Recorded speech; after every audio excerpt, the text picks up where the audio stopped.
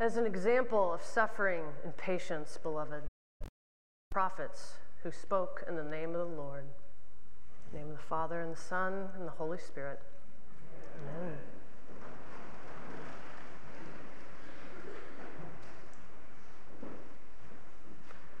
The last 2 weeks, you've heard about the stories of Advent and Scripture.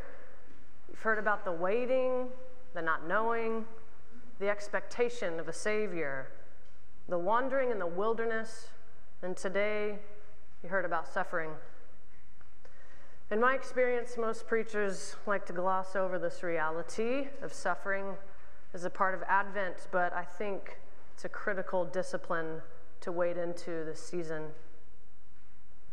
Now, Dean Katie spoke of suffering implicitly last week in her vulnerable, brave words about wandering in the wilderness.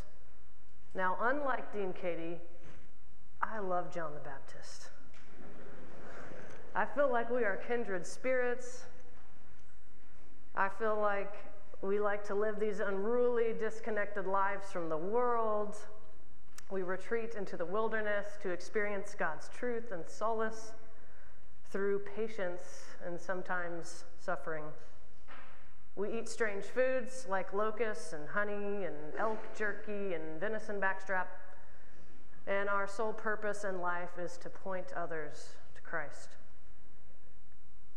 John's life characterizes suffering as a pathway towards salvation, an invitation to follow Christ, and as a gift to encounter the life of God in the world and the entire cosmos. In other words, John shows us that suffering is a part of what it means to be a Christian. In today's scripture, John is in prison. He's cut off from his life and his people, and his contained amongst bars and chains. He is suffering. He's even doubting and wondering who Jesus really is.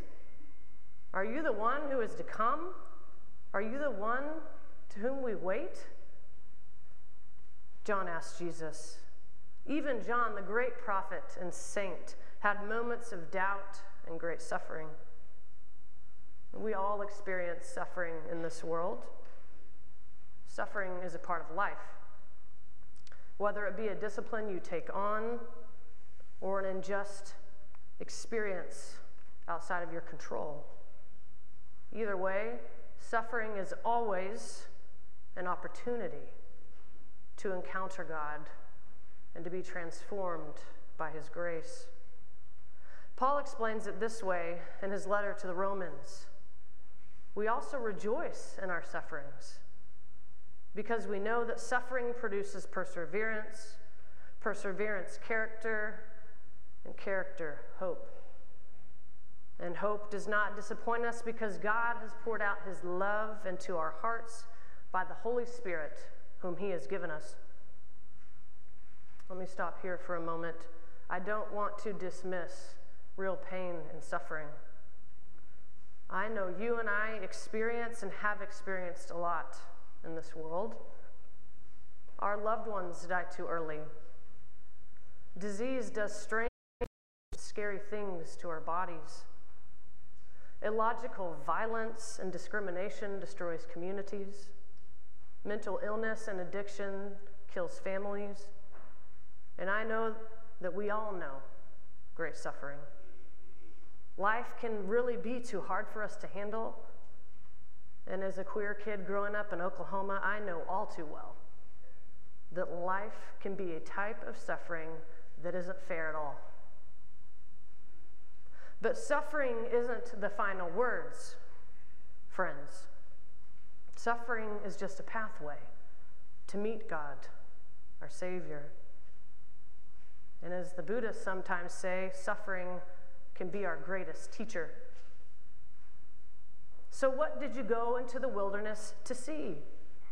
Someone dressed in soft robes, one who lives in a royal palace? No, a prophet who prepared the way before you. You see, John's life of ascetical practices and suffering is getting us ready for Jesus' suffering and the way of the cross. There is no resurrection without death. There's no transformation without pain and suffering. But that's the Easter story. So let's not run to Easter just yet. Let's sit in this story of Advent, the story of waiting, hoping, praying, and rejoicing in the sitting of our suffering. This time with John in prison. I had another deeply Advent experience this past week while I was on a hunt of a lifetime in western New Mexico. My good friend, Father Justin Boyd from Christ Church, Tulsa, invited me to assist him on this elk hunt in the Apache National Forest. We had 0 cell phone reception, we had to chop wood for our warmth, and we hiked 12 miles each day through the canyons and thick ponderosa trees to find the great wapiti, which is the Shawnee word for elk, meaning white rumps. I don't know if y'all have ever seen elk, but you can spot them from a mile away because they have these white little patches on their behinds.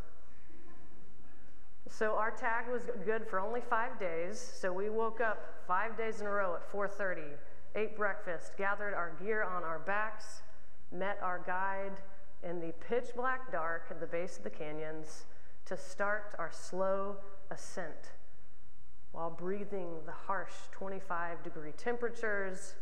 Our lungs were on fire as we trudged upward and watched and waited and walked while the sun slowly illuminated the landscape. We chased and chased and chased those wapiti for miles and miles up and over the canyons each day. Our bones ached, our stomachs growled as we anticipated harvesting the great animal that promises to yield 300 pounds of meat. I came down with a cold, of course, on day 2, and I was exhausted while we hiked, and I took a steady dose of ibuprofen to ease my pain. Now, I brought some nourishment with me each day in my pack. I had some water, I had some snacks, of course ibuprofen, and even some Kleenex to wipe my nose. But our guide, Lawrence, he carried no provisions for his bodily nourishment or pain. He drank no water, he ate no food the entire day, sun up to sundown. This guy, he's a local, he's a lifelong hunter with these mountain goat / Sherpa-like instincts and stamina. I was in awe of him and his monk-like choice to carry no provisions on this type of very physical outing. But looking back on this experience after reading today's scripture about John the Baptist, of course, this was the man to lead our path through the wilderness, to experience God's great glory in finding the mighty, majestic elk.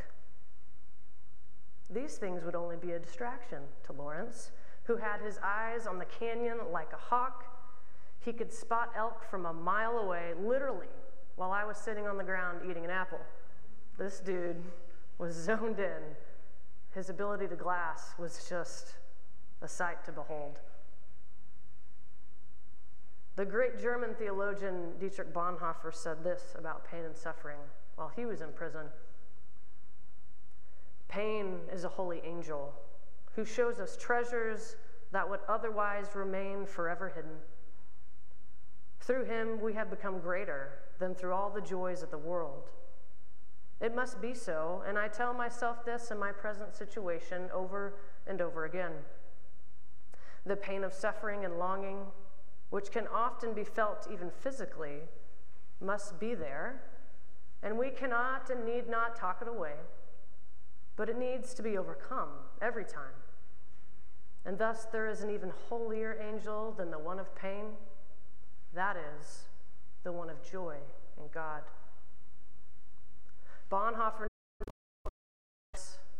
in Advent, pain and suffering open up hidden treasures, deep knowings in our lives that no amount of joy could ever give us. And I think this is what Lawrence knew too about chasing the great wapiti. Jesus said, "Truly I tell you, among those born of women, no one has arisen greater than John the Baptist. Yet the least in the kingdom of heaven is greater than he." See, even St. John the Baptist, the prophet, the preparer of the way of Christ, became a disciple, a humble disciple, the least of these. So we too are called to be like John, to join in the suffering of Christ for the world. Suffering is a deep knowing. Suffering is holy. Suffering is sacred. Suffering is the way to everlasting life. Beloved, sit in your suffering this Advent. Ask it what it can teach you about God. And as we anticipate our Savior's coming to eventually suffer on our behalf, remember also that our Savior's life was made possible through the suffering of the birth pains of a woman. Then we might find, after all, suffering is the midwife of salvation. May it be so.